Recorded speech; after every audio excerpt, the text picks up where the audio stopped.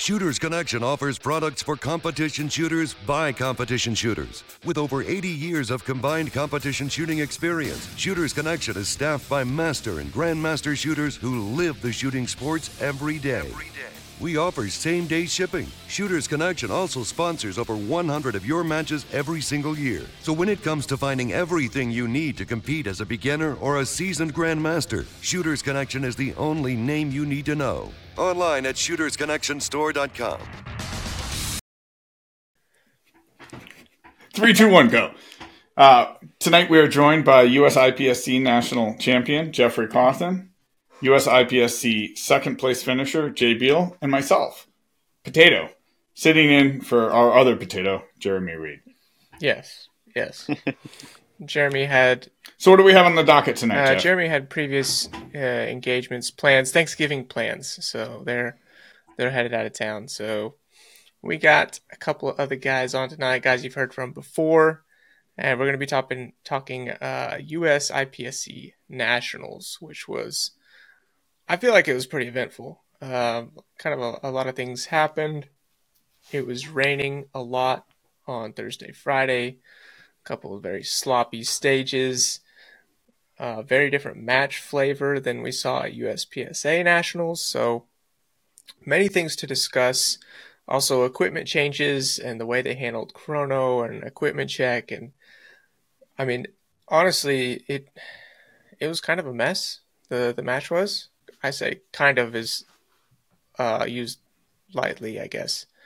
So yeah, we're just gonna peel back the layers of IPSC Nationals and get into what went along there. So IPSC Nationals was in Volusia, is that how you say it? Or is that just the gun club? That's how I've been saying it. Volusia Gun Club. That's the county, and people say New Smyrna Beach for the place. In Volusia County Gun and Hunt Club. Yeah. So, yeah, it was at that club near New Smyrna Beach, or as lots of people were saying, which I don't know if is correct, New Smyrna Beach? What's correct, Saul? I've been saying New Smyrna. I don't know if it's correct. Smear. And then the image that I conjure up in my mind is like smearing butter on bread. I've also heard Smyrna, New Smyrna Beach. Smyrna. I also heard that one. I imagine jam in that instance. So bread. You're not gonna put in cream cheese like a schmear, lox, bagels, food of my people. No, okay. No, toasted bread in this, and I can actually you feel the drag of the knife. You can do that, right, Saul? I can feel the drag of the knife, yeah. Yeah. So it was their first time hosting US IPSC Nationals. The match moved there from another Florida club that had hosted it for most of the last few years. And they hosted the Pan American Extreme at the same club last January, which was their first IPSC match there. They run a weekly local. They've got about 32 bays, including, and then a full 8-bay steel challenge, sort of permanent setup, rifle bays. It's a really big facility, I believe, run by Manny Bragg and Gorka Ibanez. Yeah. Is that correct? I think that sounds good. And you Potato, you were at the extreme match last year. In body, but not in spirit. In body. And so you were familiar with the range and I think that you calibrated your expectations very well for what the match would be like. And therefore then I talked to you enough that I also calibrated my expectations identically because I trust you. Okay, so what does that mean? Dangerous. How about you, you Jeff? calibrated your expectations. What happened at the other match that you had expectations for this one? I felt like a lot of the bays were short and that the sort of default presentation was generous. And so that targets tended to be set up to invite entries and invite exits typically without a lot of risk. So I expected a lot of close entries and close exits. I expected a lot of obvious draw targets from obvious start positions. Now, most of the match did not have specified start positions. There was typically a logical place to start, and there was almost always a friendly target to start from, typically an open target 5 to 10 yards away that the designer wanted you to start on. And if you came into a position, it was typically an open target 5 to 10 yards away to cushion that entry. And that doesn't mean it's not hard, because then it's hard to be fast enough to be competitive, but it does mean it's very friendly in terms of shooting. And it really wanted to maximize opportunities for flow. My suspicion is that both the folks involved with the match and then the physical layout of the bay would favor a lot of close, fast, open shooting. And I think that's what I saw. But you might disagree, Jeff. No, yeah, I pretty much agree. So, so let's let that be the first thing that we discuss of the match. Let's just discuss the overall challenge of the match and how it relates to USPSA handgun nationals, for example. And I do agree with your assessment of the things that you just said. It was a much faster, much closer match. I mean, it was the complete opposite, in my opinion, of what Handgun Nationals was. And I would say it also, in my opinion, swung a little too hard the other way. Not to say I didn't enjoy shooting a lot of it and I didn't find plenty of challenge. I mean, there's still plenty of rope to hang myself with. I shot 21 deltas. So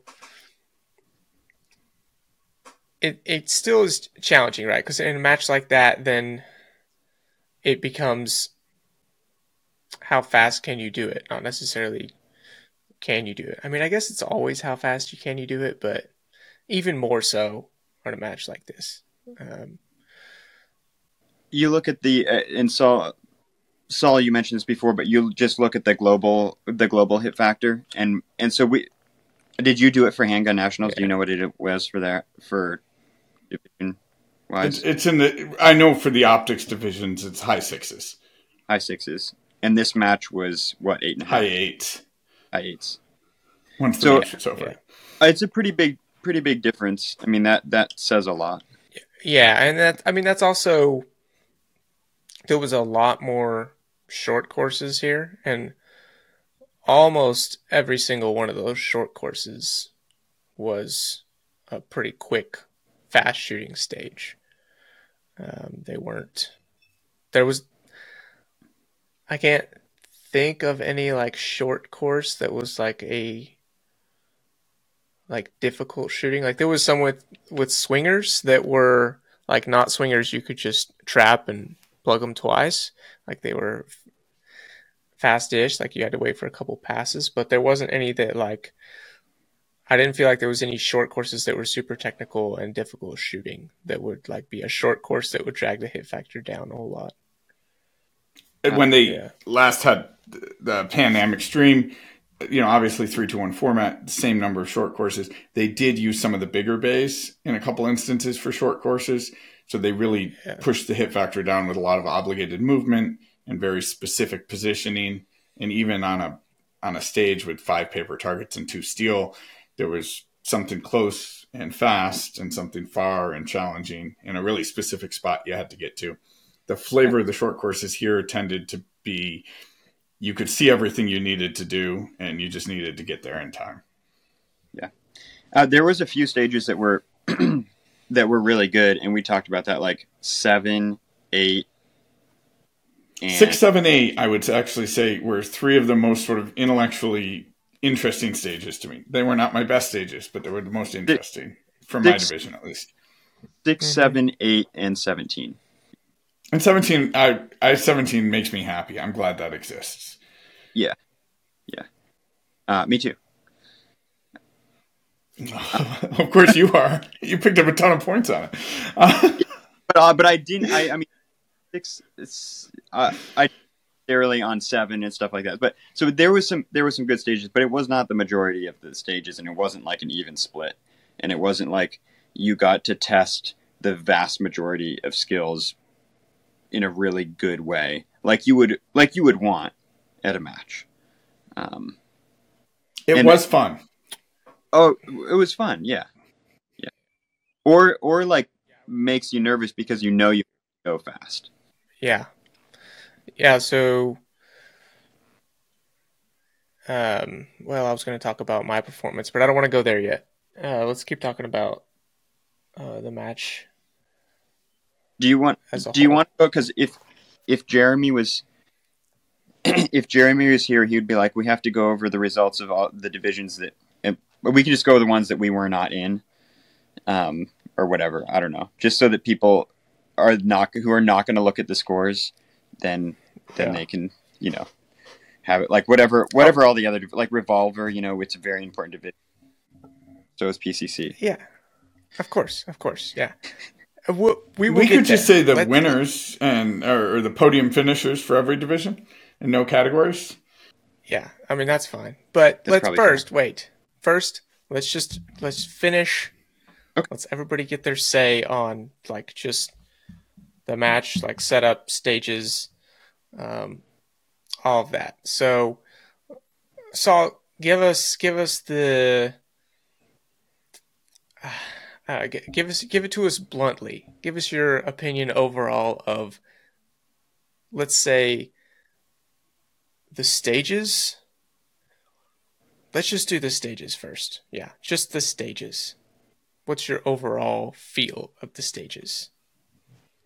My overall feel was, with the exception of some of the stages we mentioned, and a couple of the stages with interesting but simple activator challenges, that a lot of the match felt one-dimensional in a different way. And so the Marengo, Ohio matches I went to, I didn't go to Handgun Nationals, but I went to 2 other Ohio matches, had a sameness that happened at that range. And this range had a sameness. And the sameness here was, when in doubt, sort of make it fast and flowy and open. And the stages I thought were most interesting weren't like that. They had really fast, flowy, open sections, but they weren't 24 or 32 rounds of that. Or 12 rounds of that. Yeah. Jay, what about you? Yeah, I mean, I'm just going to say what I like in stages, and some of these had it, but I like when you test something really fast, where you're going to be pulling the trigger basically as fast as you can, and then something where you go and do something controlled, and then something where you go immediately back to doing something fast, and that tested in a variety of different ways, because I think that does a good job of testing kind of overall skill, an ability to like manage tension in a good way, and so this was kind of not a whole lot of that. There were some cool, and I mean, I'm just thinking of, there was strong hand and weak hand tested on a Rhodesian wall that kind of got people to do some funky stuff and hooking their feet and a variety of different things. So I kind of liked those kind of challenges. I would have liked to see more stuff that's like a little bit awkward on the short courses instead of what we mostly saw, which was draw to this target that's very obvious and then kind of rip through the rest of the stage as efficiently as you can. So I don't know. That's my assessment. Okay. All right. And then for myself, I mean, I feel like it really swung in the complete opposite direction of Handgun Nationals. After Handgun Nationals, I was feeling very like, this is not the kind of match that I want to shoot. This was too difficult kind of deal. After shooting this match, I kind of have a different feel, not necessarily like I've flopped on that, but I kind of feel now that I almost don't mind shooting like matches that are just kind of one-sided like that. I mean, it sucks if that's the only match you shoot. And again, I don't really think that should be the national. Like, that shouldn't be the national championship test to have something so one-sided like that. But as far as like general matches, I kind of like going to different matches and having different variety wherever I go, whether it be a swing super difficult over here and super fast over here. I kind of like that, but probably not in this context. We probably want a bit more well thought out variety. So I feel like we're still just kind of missing the mark, honestly, on what like overall shooting challenge should look like to test for a national champion. But So yeah, why does US IPSC Nationals matter? I mean, it matters for points to qualify for the World Shoot, right? So we should want the people who get those points to be best prepared to represent the US Yeah. and USPSA at World Shoot. Mm-hmm. Yeah. And so the matches that count as qualifying matches should select for the people best prepared to do that. Mm-hmm. They should. Yeah. I do think I the agree. right people won these matches, so that's not my complaint. But I don't think they necessarily are representative of the skills that will be tested at the next World Shoot. Oh, yeah. Yeah, I could see that. I don't know. I mean, I'm sure we'll find out, but yeah, I would guess that not, because yeah, I wouldn't expect, from what I've seen from World Shoot videos and whatnot, you don't see this type of shooting. Like, they were almost flipped, right? Like, USPSA Nationals was closer to what we see of like international type shooting, like really difficult long and some really long shots, and then our IPSC Nationals was a lot closer to what we would normally see from a USPSA match, which is a lot higher hit factors, faster, flowy shooting. So it was just kind of backwards, which is what it is. Yeah, and we certainly will not see I mean, I have a good friend in South Africa who shoots really well there, and we will not see what we saw last weekend in South Africa in 2025. Okay. It's just not what they set up. Will we have 30-yard 6-inch plates in South Africa in 2025? Yeah, we will. That was will we have prone shooting? Yeah, we will. We will have prone shooting. And that was the other thing. I was kind of I was excited to shoot little plates far away. So I want to do that because I've been practicing that. But this is separate. I wasn't like practicing it for this match. I didn't get to do that. I have to shoot extremely large full-size poppers at like hazardous distances. Again, this is probably what I needed to shoot. Like, this match was good for me because I need to do things like this. Because that's more uncomfortable than being like, hey, you should shoot these little 6-inch plates at 30 yards. Like, that's more comfortable to me than what we did. But anyway, I think that this should be preparing people to shoot well at the World Shoot. Like, prepare the Americans that are traveling to the World Shoot to do well, or give them a taste of what they might see. Like, guess at it, make a guess. Mm-hmm. And that's nothing against Gorka or anybody who helped set it up or design stages or anything like that. It's just like, that's what I want to see. I want to see it. I want to see a reasonable guess at what the test would be. Yeah. I agree. Okay, let's move on to the next topic, which is overall match flow, organization, and officiating. Who wants to go first? I don't want to go first. Could you go first, I'll Jeff? go first. Yeah, I'll go first. So there seemed to be a lot of things that were out of sync at this match. Not a lot of the ROs and crew there were really on the same page as far as what needed to happen, especially with the equipment check. They had equipment check cards. You're supposed to get equipment checked, then get all the RO's signatures. Well, not even everybody got a card because I guess they ran out. And then you'd go to a stage and they'd ask for your equipment check cards, and then half the crew wouldn't have them, but nobody really cared. And then you go to the next stage and they didn't care. They didn't even ask for them. And then you go to the next stage and they'd be like, oh, well, you need it. And so they would give you one and fill it out.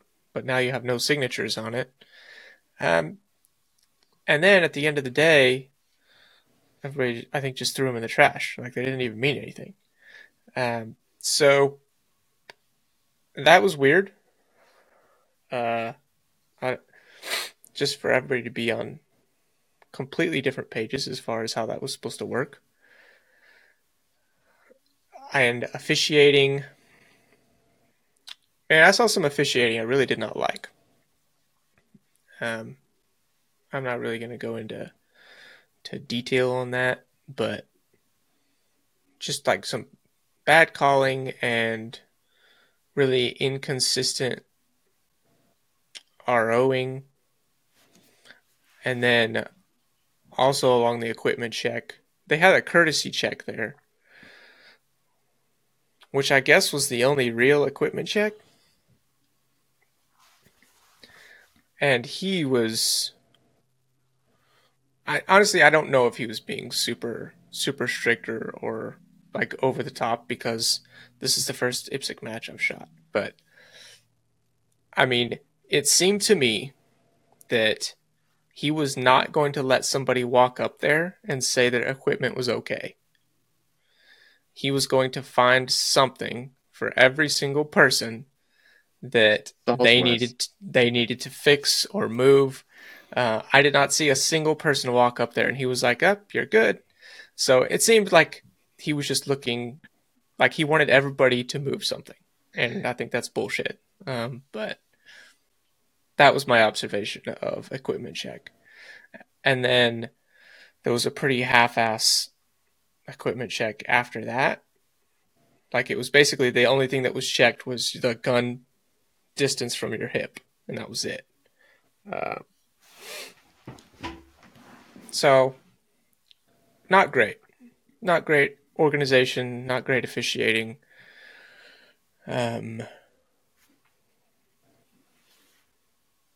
Yeah, I guess that's all I really have to say about that. All right, you go, Saul. So if I lead with the positive, the stats guy who was running stats was paying a lot of attention to match flow. And if a squad got hung up somewhere, he went and figured out why. Sometimes it was because of an RM call, an officiating, an administrative error. But people were paying attention to potential backups and trying to sort of keep things on track.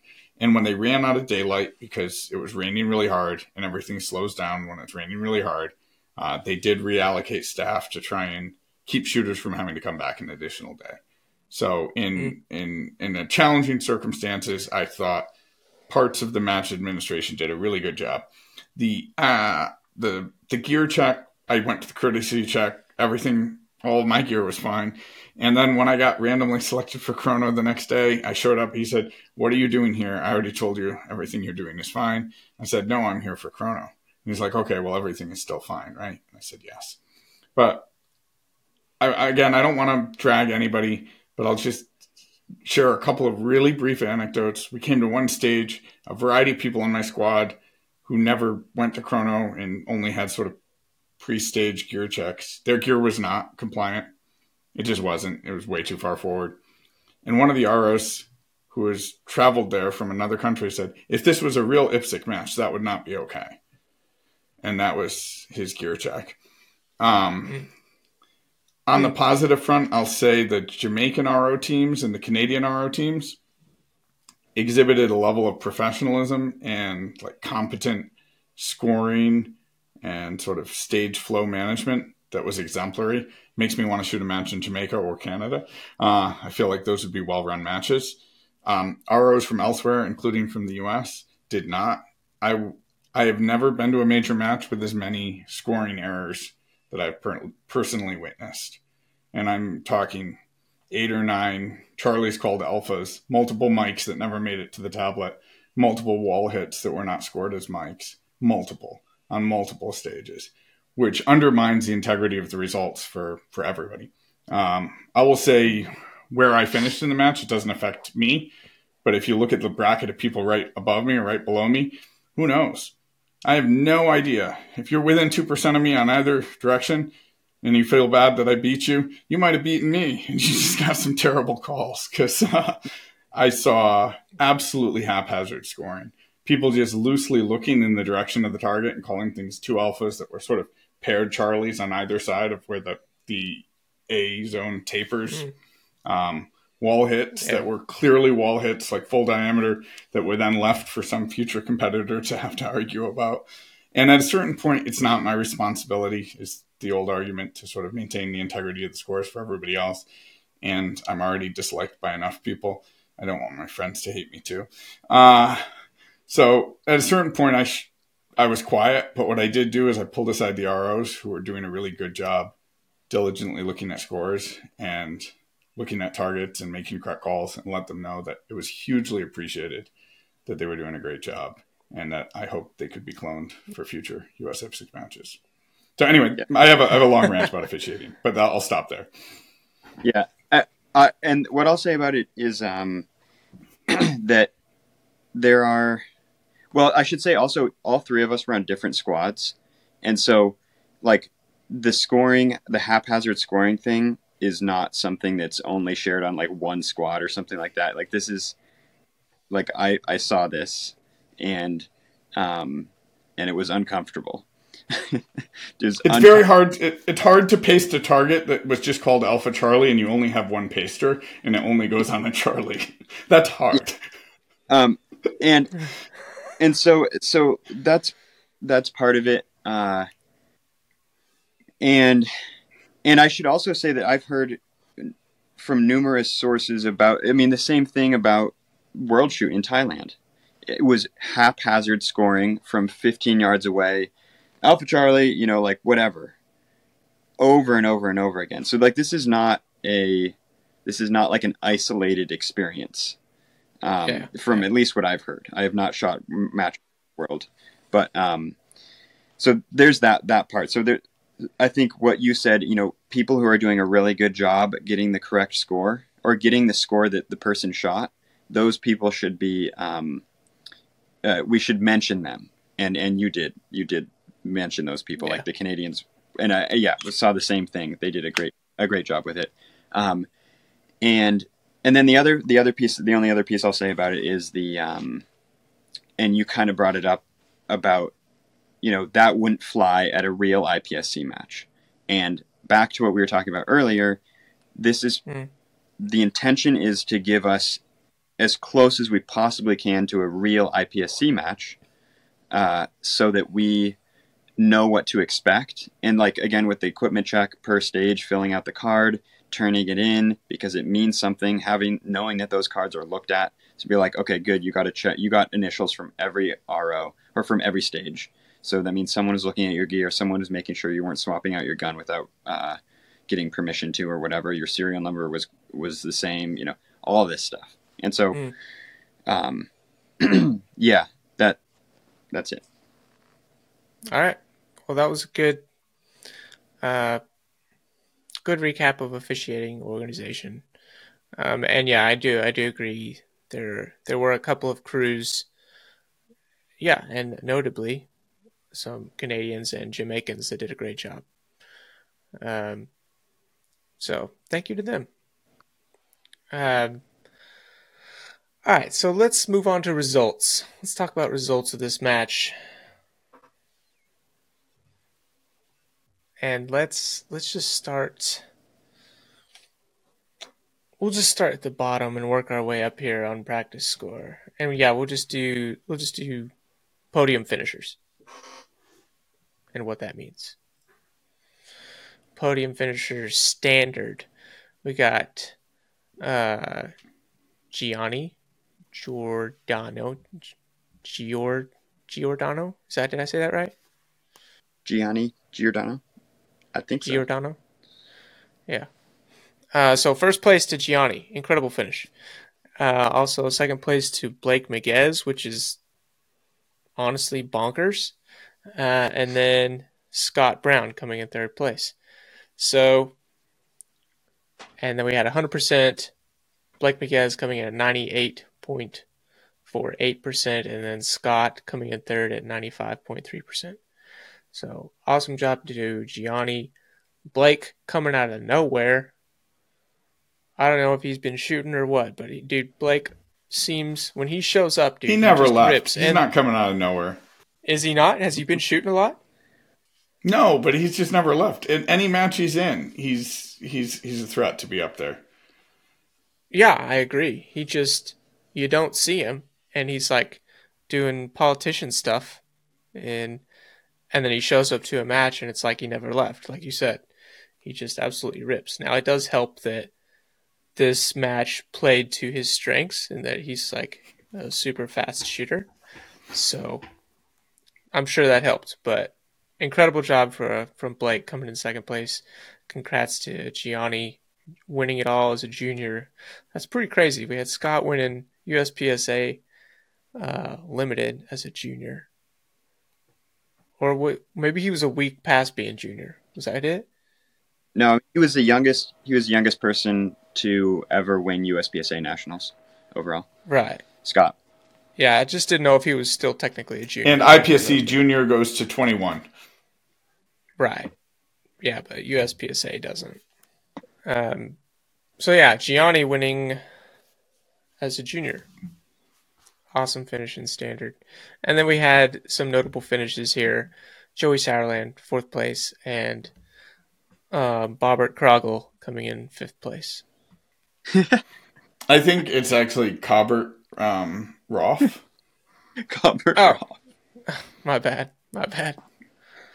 A lot of people, it's a strange Colorado pronunciation, but I think that's more typical. Right, yeah. I'm going to go ahead and mention these odd divisions. Revolver. Rich Wolf won Revolver, and then Alex Bacon. Is that Bacon? 2nd place. Michael. I've always said Bacon, but I believe you. Oh, well, I don't know, so you shouldn't believe me. And Jay Slater. Jay Slater in 5th. Yes. And now, moving on to a very interesting division. Production optics. We got our podium finishers. Number 1, Jacob Hetherington. 2nd place, Jay Beal coming in 95.5%, and Nils Jonassen coming in at 95.0%. So close battle between you and Nils there, Jay. Yeah, awesome finish, dude. Incredible. I heard they were both motivated by Mike Dixon not wanting to be called grandbaggers by Mike Dixon for not finishing over 95%. So both Nils and Jay sort of made sure they got there just to keep Mike happy. No, that's an awesome finish though, Jay. What do you have any thoughts on your finish here?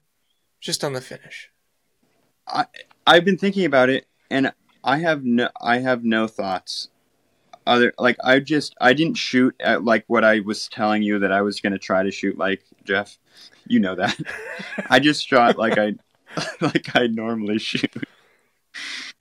And there was a slight change in just how because I knew what the match might be like, that I changed a little bit on that. I knew I would have to be a little bit more aggressive. And so, but you're asking about the finish. Yeah, I don't have any thoughts about the finish. 0. You also shot. It looks like a pretty normal J finish to me. Yeah, freaking 3 deltas, no penalties. Pretty nutty. Especially since this was a match that don't really, focus on that. Focus on the fact that it enticed you to go fast and to drop points, and you just still didn't. I did go fast. I did go fast, Jeff. You have to realize Jay had the highest accuracy at the last two USPSA nationals. Maybe not the last one, but the previous one. Yeah. So typically Jay has more alphas than anybody in the match. So he did go fast. And he did drop points. I did. Okay. All right. I did. Fair. It's not penalties. Fair. Or deltas. No, I mean, I can't sit here and say you didn't go fast, right? Because it's an extremely fast division, and you're second place and beat some incredible shooters. So, yeah, I can't say you didn't go fast. That's for sure. But not 21 delta fast. That's a different level of speed. No, I didn't do what Jeremy wanted me to do, which was... yeah, well, you know, we can't all please Jeremy. I would even argue to say that none of us can please Jeremy. All right. Well, great job, Jay. Production? Mason Lane, first place. Sal Luna, second at 97.9%. And third place, Casey Reed, 97.9%. Wow, they're both 97.9%. Holy cow. Yes, separated close. by 0.2 of a point. That's crazy. Yeah. So yeah, Mason coming up with the win. You guys remember where Mason finished at USPSA? 6. I might be wrong. He was down there 4. A little ways, I think. But awesome finish to Mason. But we know Mason is pretty damn good at shooting fast as well. He is. He's very good. Also, notable finish to Tyler Turner here, 5th place, the other horticulture bro. Nice job, Tyler. Yeah, hell yeah. Go grow some mushrooms. I looked it up because I was curious. He finished 4th at Handgun Nats, which is what I thought. He couldn't have finished 6th because that was Tyler's. That was Tyler's. Yeah. Gotcha. Mason 4. Nice. And then, we're even going to talk about PCC, man, because Jeremy's not here and we can. It's not clear this is a qualifying match for PCC. What do you mean? Like, it's not clear that it is? We don't know if it is? That's correct. Because PCC has its own world shoot. Oh, okay. Yeah. Well, Zach Smith, first place. So that altered the field. But Zach Smith won. Sorry. Yes. And then Joshua Cardenas. Cardi B, the nicest smelling man in practical shooting. Wow. He's incredibly handsome. He always smells wonderful, and he's like very, very friendly to boot. It's impossible to believe he was a Marine, but it's true. That's very interesting. I mean, that's not a title that I've heard thrown around. The nicest smelling man in shooting. So congrats to him for that. He's a good shooter too. Third place, Marco. Why am I the one saying names? Marco Cabahug? Cabahug. I don't know how to say it. I don't know how to say his name. All right. Well, congrats to him. Open. All right. This is interesting. Open. Brian Jones, first place. Casey Eusebio, second place. And Mike Wang?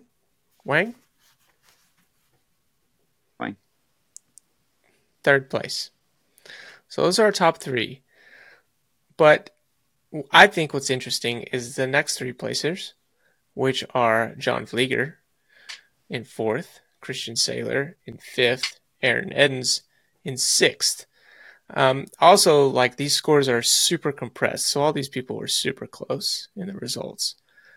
We have 100%, 98.8% for second, 98.1%, and then 97.3%, 97.2%, 96.1%. So everyone up there is super close, within 60 points. All those are within 60 points of each other.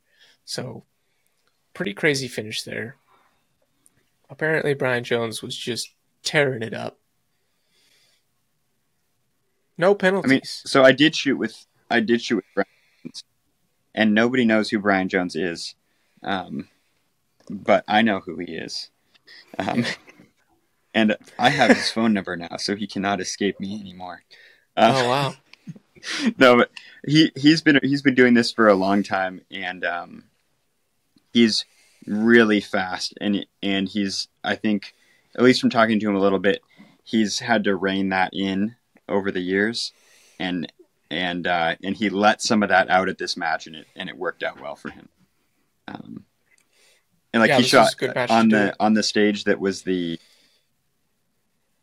was the stage that was like a 13-14 hit factor, the one where you run in the mud and you shoot targets that are really, really close. He shot that one. That one. Yeah, right. The one is that one, but exaggerated, like more of that one. He shot 4 delta on that one in like 7.5 seconds or something ridiculous. Yeah. And it was pretty cool. But then he just shot super consistent, like the whole match. Yeah. Nice job, Brian. He won't listen to this either. I don't. Hi, Brian, if you are. Hi, Brian. Hi. Yeah. Well, there's you know who wouldn't say hi to winners? Jeremy Reed. I'm glad he's not here, so we can shit on him the whole time. It's gonna be great. Well, no, because the next winner is Classic. If we're reading from right to left, right? Yeah. Classic. And our in winner first is place. You, Jeffrey Cawthorn. Right, yeah. Who didn't even stay to pick up his plaque. I was going to pick it up for you, but I guess they'll just mail it to you. Yeah, they'll mail it. Yeah, so myself, first place. John McClain, second place. Tim Herron coming in third place. Incredible finish for Tim, honestly. Good performance. I think we should go down to fifth just to be fair. Because it got close there. Fourth place, Jeremy Reed. And then fifth place, Paul Clark Jr. So there you go. Classic finish right there. Yes, I got the IPSC win. I mean, this is though the field, this is kind of strange because the title is really cool. Like, this is technically a national championship. So I get this title, right? That's really cool. It is. I'm really excited about that. What kind of robs me of a little excitement about it is that it's just a field of shooters that I have beaten before. So I didn't like overcome anything or anyone to get the title. So that kind of robs me of some satisfaction, but still very cool. Still very cool to have the title of winning that match. So I am pretty excited about it. Excited to get the plaque too. Yeah. You should be.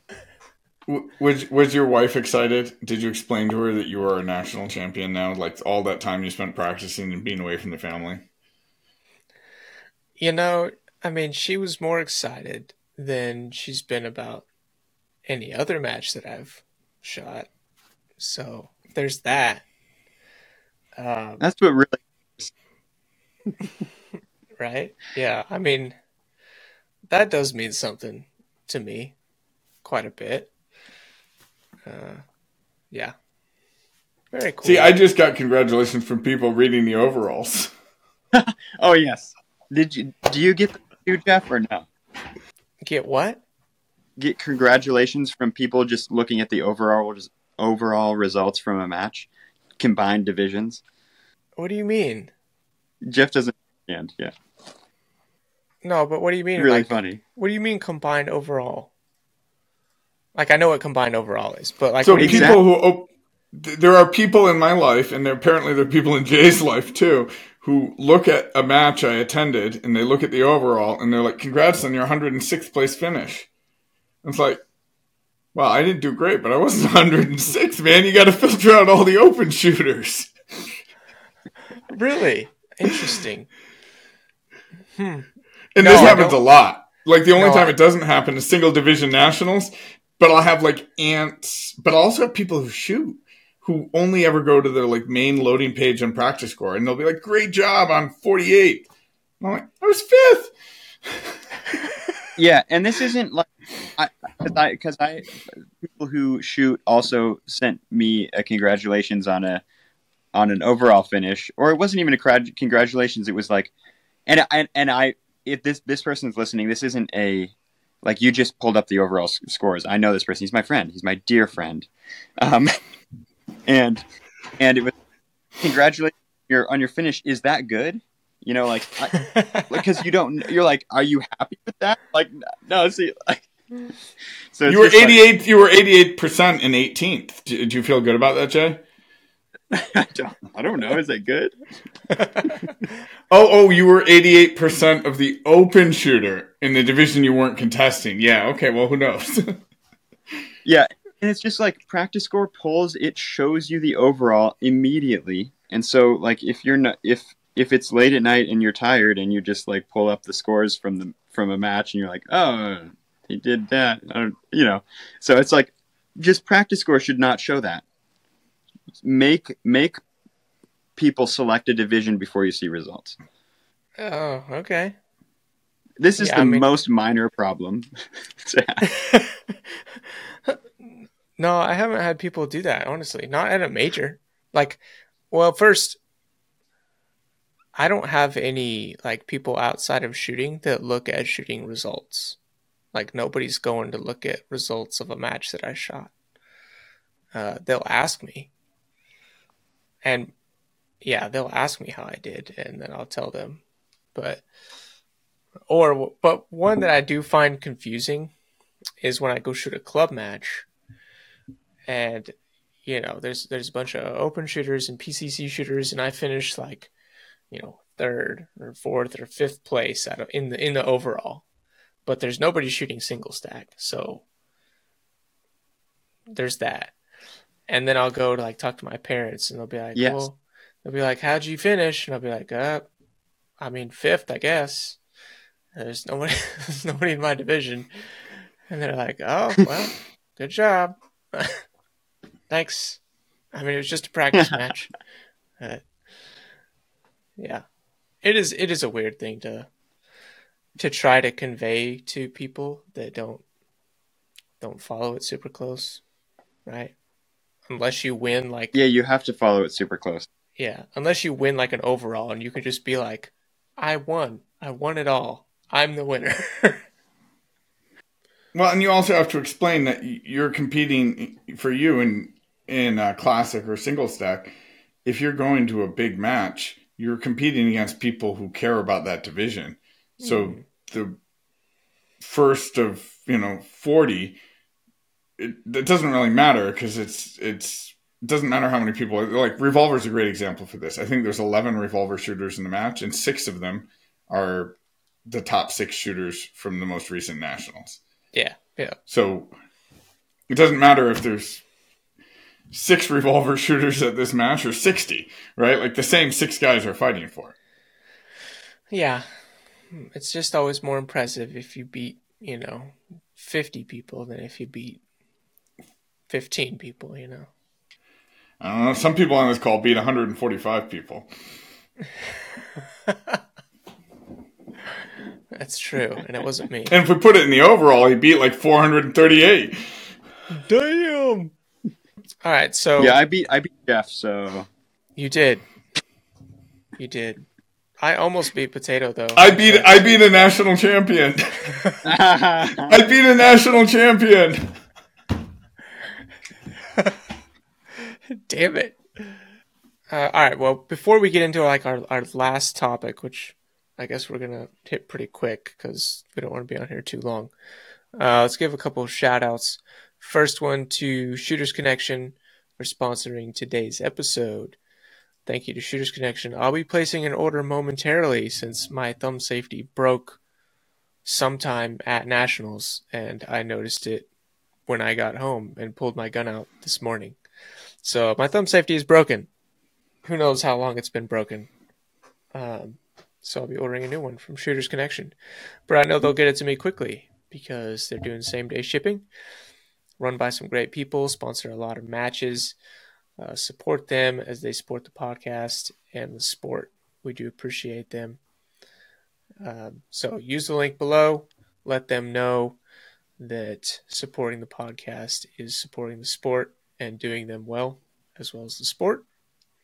And then we have a shout out from our Patreon group. John Headland says, shout out to Wade Meyer, Bill Moore, and Eric Peterson for donating their time and efforts to expand the Lewiston Pistol Club bays and parking area. Great volunteers and upstanding-ish gentlemen.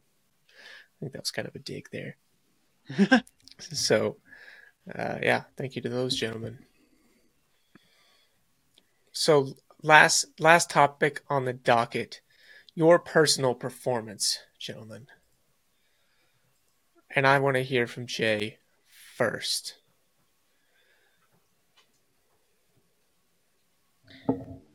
What specifically about it?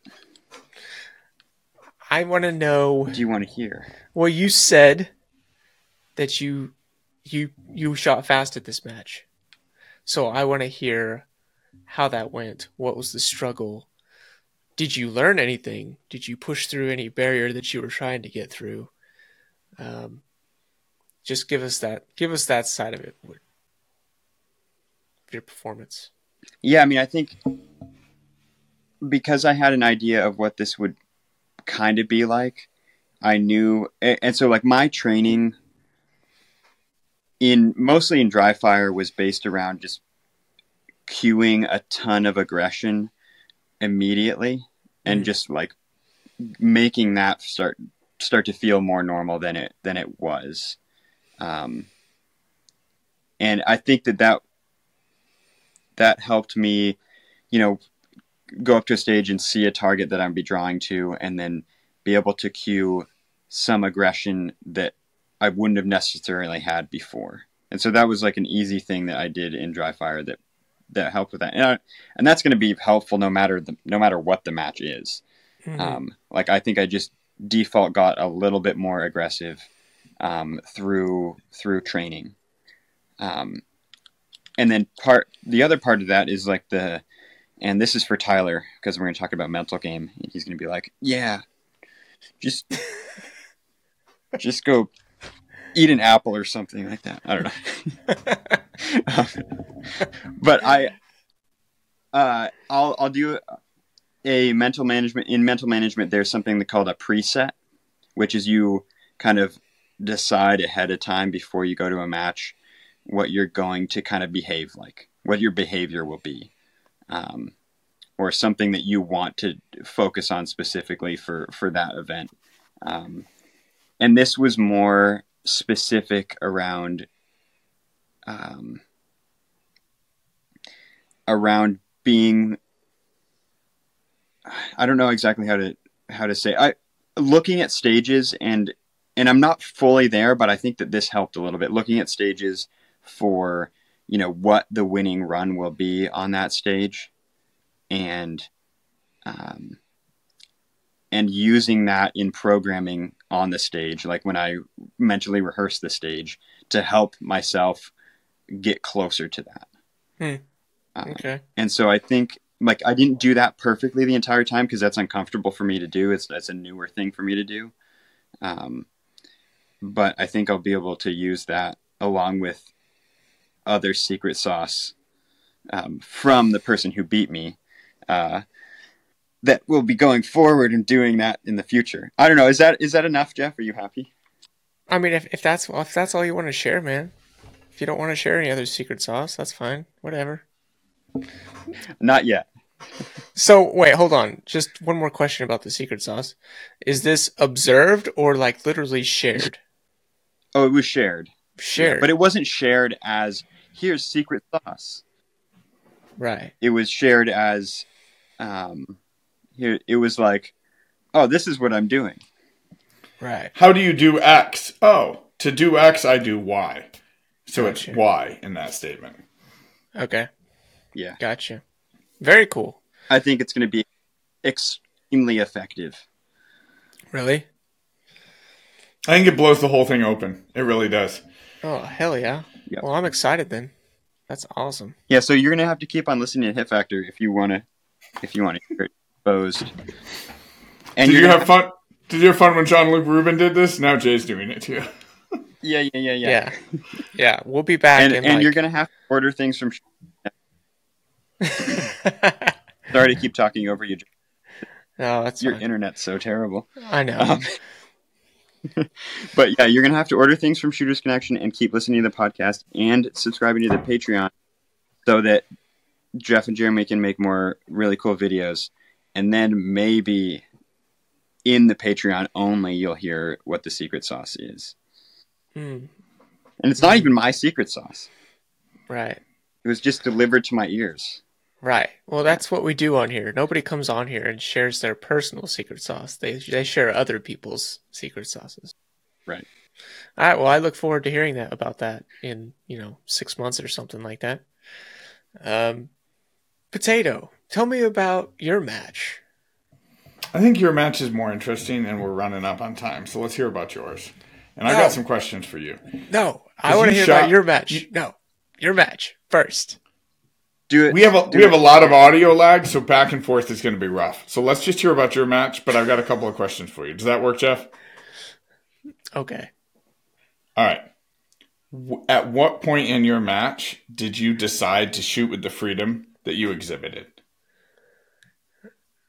Probably stage 1, which was our third stage of the match. Yeah, so it would have been, we started on 17. I kind of shot it like dog shit. Then we shot 18. I shot that one even worse.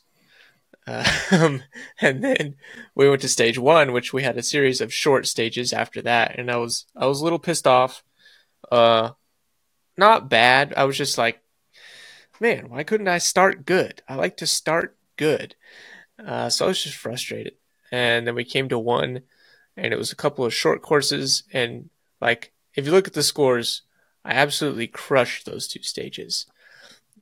So we showed up there and I was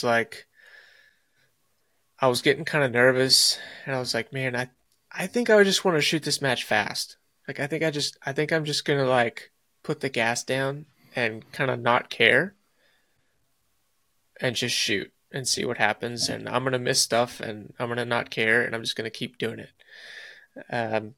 So that's what I did. I just decided to push really hard and fast. And not only that, but I was talking to Jeremy about this as well. It wasn't just that I was shooting fast. I would like look at the stage, and I would be like, okay, this is how people are going to shoot this for the most part, like with minor tweaks as far as engagement order or whatever in an array. And then I would sit back and be like, where can I risk it? Where can I risk it for the biscuit on this stage and grab another second? And so that's what I would do. I would try to hit a popper on the move. I would hit another target on the move. I would come in on a target that I should not come in on.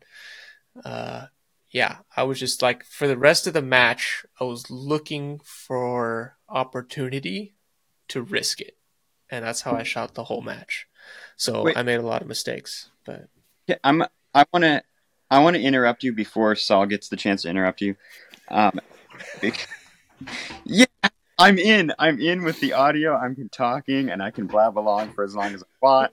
No, so this is something, and I'm just making this observation.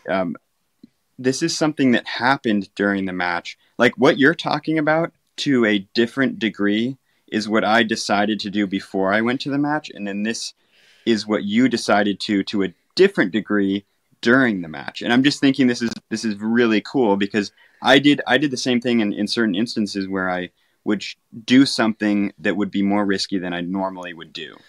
Yeah. For the sake of like the stage winner will do this thing. Anyway, I'm done talking now. You can now talk and interrupt him, Potato.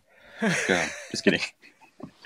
I'm glad you two had that little moment there because that's as a listener, that's what I'm hearing. You guys describing your own sort of personal processes, but for identifying how would somebody win this stage, and they'd win it by taking risks. If everybody just shoots it comfortable, then it's just kind of a mess, right? Everybody's winning a little bit, but Jeff went and won some stages, right? Like you didn't just like survive them and like be in the mix and wait for everybody else to make more mistakes than you. You went and took match points, and that was cool. And I'm hearing both of you guys saying that was a conscious decision with respect to this match, and it seemed like the perfect match to experiment with that. Yes, yeah, it really was, because though it was a lot of like closer, faster things, there was still like stuff that was okay. That's still beyond the limit of what I should be trying to do here. A couple of examples were just hitting like a mini popper that's out at like 15 yards ish, probably, maybe a little further, probably 15-ish, and hitting that while moving with iron sights when I have like 2 extra rounds. So it was just decisions like that. But also, this is kind of crazy. Like, I risked it like that probably, I don't know, 5 or 6 times. And I think I only actually missed what I was trying to hit 1 time out of all those like crazy chances that I took. And one of them was an entry. Same experience for myself. Yeah, one of them was an entry on a really short target. It was actually a short array. It was stage crap, I can't remember. I think it was 16. I think it was the last one we shot. Yeah, it was the one I took the video of Potato shooting. So the last position, you'll see, like, if you look at the time, I kind of had a normal time for it, for like the top iron sight, low cap shooters. But that was because I missed the steel that I was trying to hit sooner.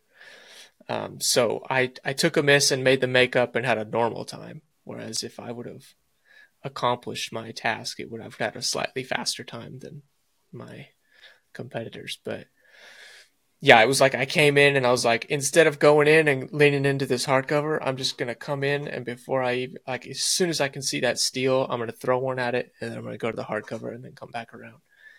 And so it cost me like 0.3 of a second or something like that. But yeah, dude, it was stuff like that the whole match. I was just shooting crazy. I have not shot a match like that in a very long time, and it was quite enjoyable. Frustrating at times, but then I would look at the score on one that I screwed up. Like, I would shoot really fast and have a mic, and then I would look at the score and I'd be like, damn, I mean, that sucks, but I shot so fast that didn't really hurt that much. I took a mic, but it's still 85%. So then I would just be like, all right, screw it. Let's just keep doing it. Let's just keep going. So that's what I did. It was a lot of fun, dude. It was so fun. So what were you thinking on 17 and 18 before you had that realization? Were you trying to be in control? I was just shooting super trying normal. to be clean. What were you thinking? Just my normal game plan. Just go in, shoot consistent, see my sights on every shot, try to pick the center of the targets.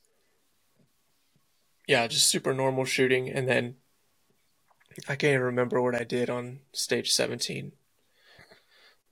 18, I was the first up, and I just screwed up the plan. And Potato and I talked about that. But yeah, I just screwed up the plan and ended up having to backtrack and to go get a piece of steel. So it cost me, At least 3 seconds, somewhere between 3 and 5 seconds, most likely. I honestly cannot imagine how anyone's dumb enough to do that. Nobody look at my stage time for stage 18. That was the best I could do. That was really clean execution, 8 seconds off the base, I promise. I want to talk about Jay for a minute because it's fun for me, because I saw his video on the plane, and so you can correct me on the details on this, but on stage 17, talking about taking these risks, and stage 17 is a stage that a lot of people had anxiety about at the match. I can honestly say that was not the stage that scared me. The stages that scared me were the super fast open ones, because it's like, I don't think I'm fast enough. And then I get really tense and I struggle. And I'm not Jacob Hetherington fast. Nobody who isn't Jacob Hetherington is Jacob Hetherington fast. But I'm a lot faster than I shot those stages if I just relaxed and shot them. Anyway, that's an aside. So stage 17 people were scared about because there was an activated target that presented through no-shoot steel with sort of a V-shaped window that's slightly wider than the A-zone. It was probably at, 10, 12 yards. It wasn't super far away. But you come into the position. It's the logical end of the stage. You activate it immediately next to the activated target, and there is nothing to do in that position besides a 90-degree transition to about a 25-yard target that's open way off to the side. And I did see people activate, pick up the open target as if the swinger was going to slow down. It didn't slow down, come back to it. That didn't really matter. Anyway, I watched Jay's video on the plane flying home. And what he did is he said, when I activate it, there's going to be dead time while I'm waiting for it to present between the no-shoot steel. So let me activate it before I settle into the position, and I'll use the time of the target moving to settle to take my 2-pass clean shot through that little gap. And so he comes steaming into the front of the stage, and so he shoots the activator on the move so that he can shoot through this tiny. And I think you missed it, and you had a makeup, right? But I was on the move, so it's fine. But you were on the move, so it was bad. But you were done shooting it before you were set up for the hard shot. And that's exactly the kind of decision making of, hey, the person who wins this stage, they're not going to settle, activate, deal with the activated target. They're going to activate, settle in the dwell time between activation and availability. And so that I imagine that's one of those micro decisions in a really specific place to take on additional risk to shave time. I also committed to, I was only going to take 2 passes on that swinger. Mm-hmm. I was not going to take 3 passes on it. Only if I knew that I missed it entirely, I would take a 3rd pass. Yeah. Which is something that I would, that very intentional stuff. And to be clear, I did not win that stage. You were 96% on it or something. I mean, but you shot the winning stage plan. You just didn't happen to win it. And it was a really good time on that stage. But that's a good example of that. And that was multiple times in the match. And like Jeff was saying, but I didn't shoot misses like Jeff or deltas. But but abnormal to me, I shot 5 Charlie on like a couple of stages that were like were really short stages, so it was a lot of Charlie. Mm-hmm. But I'm in the moment, I'm like, 5 Charlie, and then looking at the score, I'm like, but the time was really good, so it's totally fine. Right. Yeah. So I don't know, that kind of stuff is cool. But yeah, okay. Saul, you should talk about your match and what you're doing in the future and how you're gonna beat Jeff in single stack. Yeah. Just to be very clear, I'm not going to beat a national champion. I'm going to come within a preset handicap, only so that he can do something he desperately wants to do anyway, which is compete at a high level with the dot gun. So, this is everybody's motives here are all mixed up. If my goal was to set out to beat Jeff at single stack, that would be very, very ambitious. I would have to put in the kind of work I'm not going to put in the next 8 weeks. And just putting in that work wouldn't get me there. So no, I'm not beating Jeff at anything. I'm going to come within a handicap percentage so that he has to shoot limited optics, and it'll be fun. Right? Yeah. No, it'll be fun. And I win by default if he doesn't show up at the match. You do. I'll give you that. Yeah. Because there is that chance. There is that chance that I just don't show up. So I will take that. I thought this was a great match for me because it was very small. It's 18 stages in 3-2-1 format, and so both days, I finished shooting feeling like, okay, now I'm in the zone. Give me 5 more stages and I can make some ground. Where I had sort of rocky starts both days. And by trying to be too in control of what was happening, and I don't mean in control like controlled shooting. I don't mean slow shooting. I mean like controlling outcomes, really invested in outcomes. And so that was fun. It was interesting. It's not a match I care about. I'm not trying to qualify for a world shoot team. It's a match I wanted to shoot because I wanted to shoot it because I thought it would be interesting. And I liked the idea of IPSC. And I wanted to sort of hang out with friends and be in Florida and, shoot a match where top heat would be there. So what's that? We just wanted to run on the beach. That's all we wanted to do. So I'm saying all of that not to diminish other people who beat me. That's not like my performance doesn't matter, but I don't know why I felt so tense when I had on its face very little invested in the match. But I felt very, very tense, which was interesting to me. And both days when I got to a spot of freedom, I shot really well.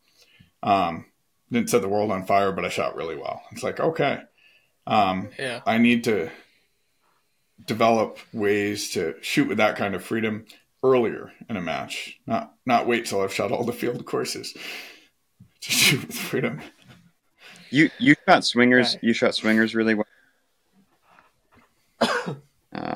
I did on short courses. I tried to identify the winning stage plan for activator sequences and just shoot that because I can hit those aggressively. He's a grandmaster, so you can do it. Not in IPSC. Yeah, no, none of us are. Didn't stop Jeff from registering as one. Oh, Jeff, Jeff, I'm giving you a really hard time about that. It does. Stolen valor. Wait, He's a fake, everybody. He's a fake. They don't even have classes, right? They do. But we don't. We have not earned them yet, Jeff. Oh, okay. See, I thought they just didn't have classes. And so since the option was there, I thought we were supposed to fill it out. I was like, well, I don't even think they have classes. So I was confused at what I was supposed to do. Okay. So when in doubt, just say GM. Yeah. Anybody listening thinking about going to their first match, I advise you to do the same. You want to register open GM. It's how people know you're serious. That's right. So who else registered? Everybody registered as a G. Is everybody else not me? A G? Only in Classic, man. Is it just the boomers that do that? All right. Over in Production Optics, only the IPSC Gs registered as IPSC Gs, and the other top 10 people just left it blank. I could still select a G if I wanted to. I just didn't because I'm not a G in IPSC, Jeff. Okay. All right. Whatever. I am. Okay. Self-declared. Well, you're a national champion. That's actually better than GM. Yeah. I have this argument with people all the time. They're like, why don't we have a way to recognize people who win big matches? I'm like, we do. They're called national champions. They don't need a thing. We just call them champions. Like, that's a special title. The only way you get it is by winning. Oh, yeah. You don't need, like, super duper GMs. Mm-hmm. That's one thing I would like to... National champion Jeffrey Cawthon. I would like to say, I would now like to be referred to as champ, as I think is the title that you take on once you win a title, right? You can be called champ. Is that correct? All right, champ. Yeah. Champ. There it is. There. All right.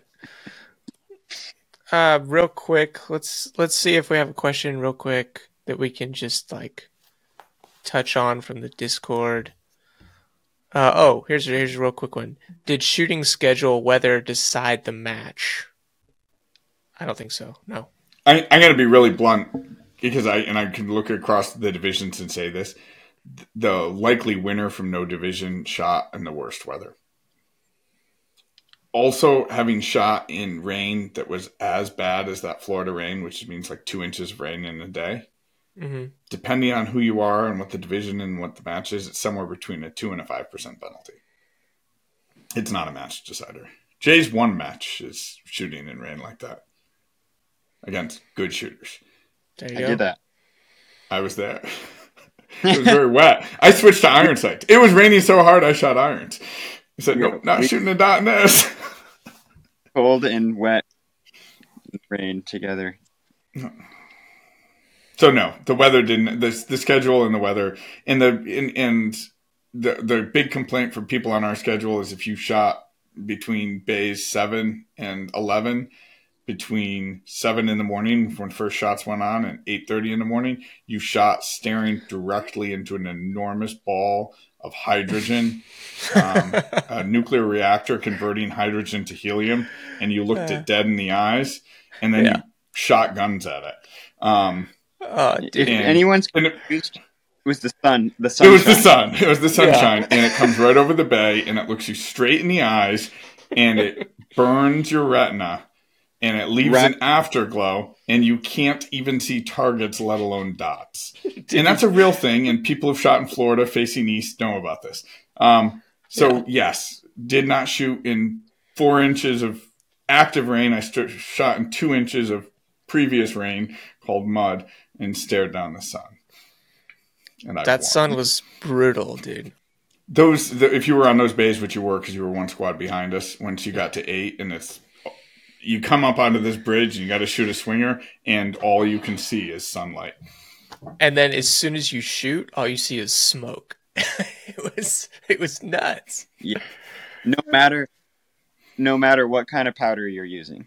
All the N320 in the world can't save you now. No, dude. It was crazy.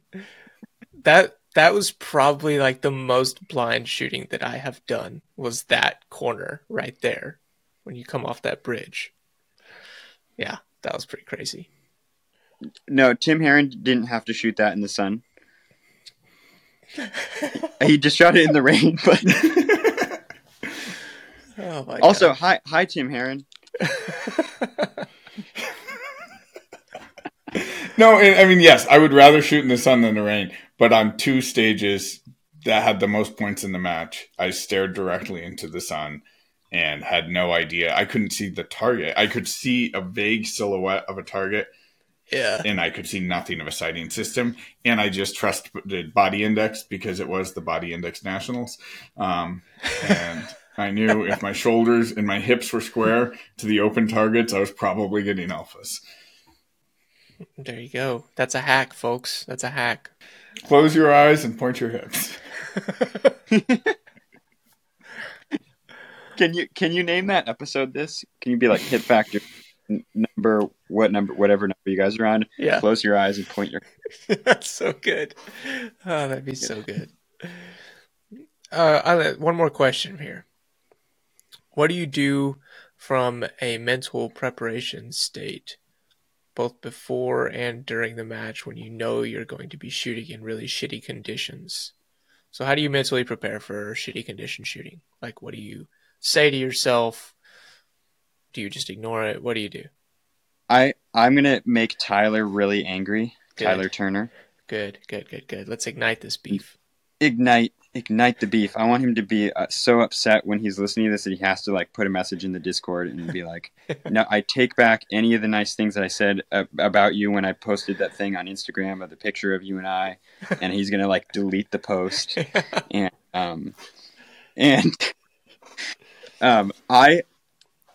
I genuinely get excited, and I'll force it at first, but I get really excited if I have to do any kind of abnormal thing that's considered like annoying, like stand in the water or shoot in the rain. Like if it starts to sprinkle and I'm about to shoot, I'm like, oh man, this is actually really good. Yeah. I do like the Jocko thing, where he's like, yeah, you broke your foot. Good.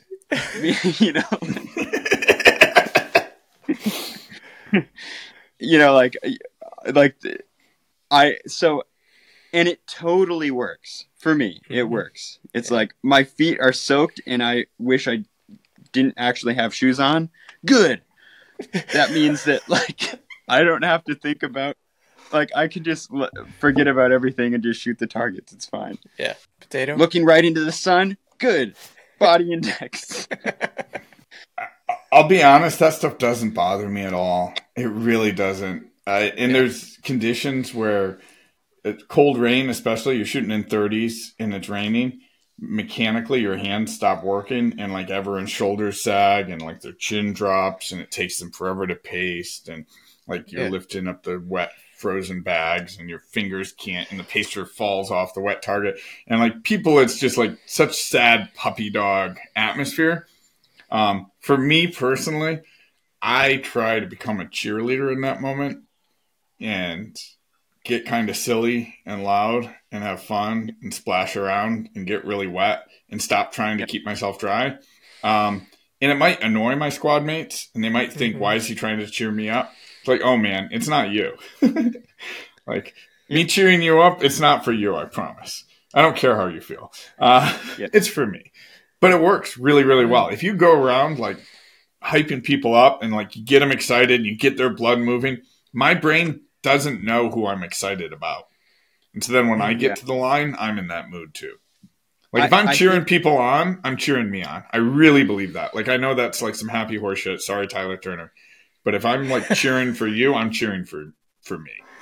Yeah. I just think that the worst thing to do is to be like, now because it's raining, my match is taking a 5% dip no matter what. Yeah. And then you're like, and then you like think your head and you like shrug your shoulders and you're like, my dot's filled up with water.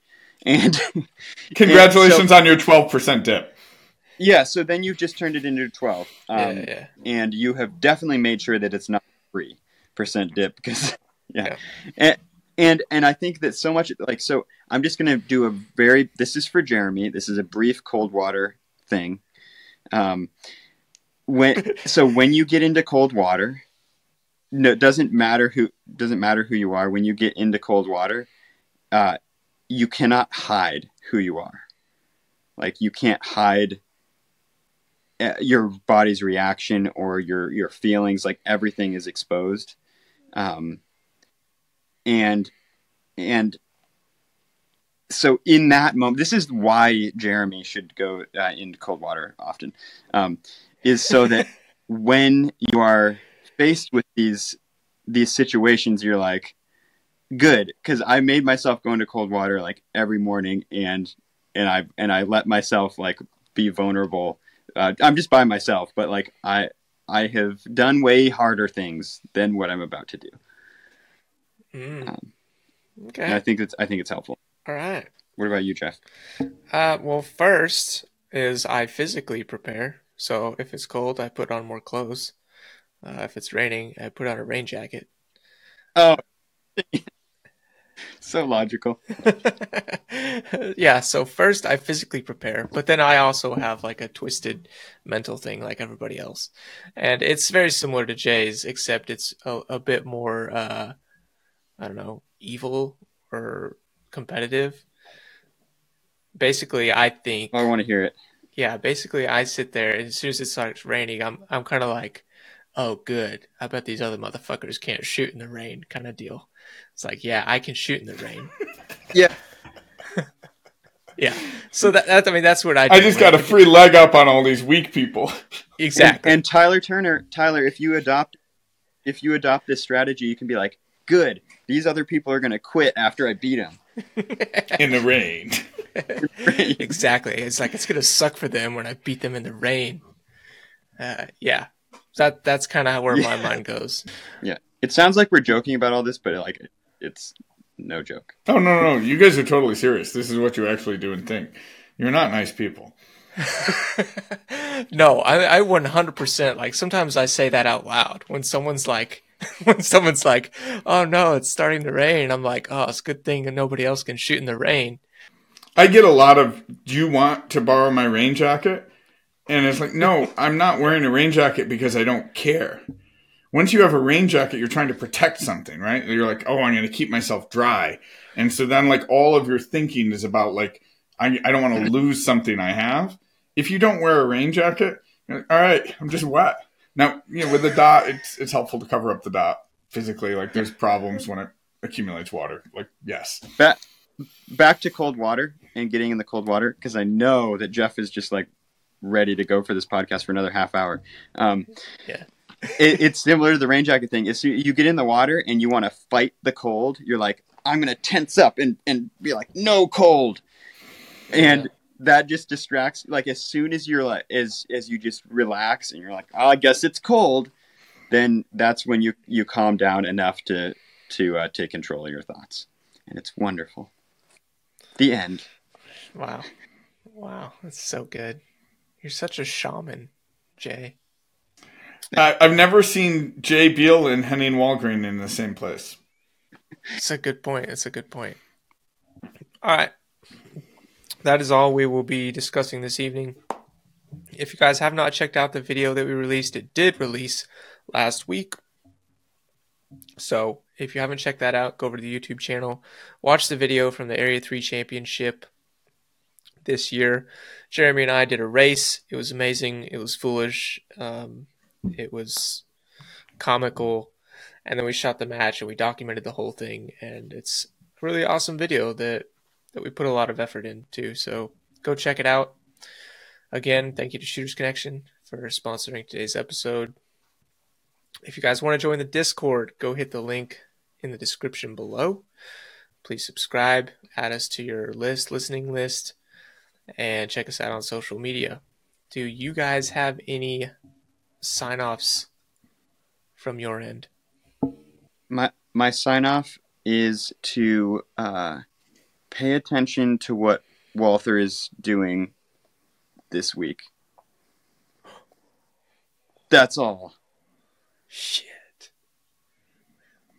This is where I would shout out my sponsors, if I had any. Hey, you have intentionally avoided this, though it's pretty impressive.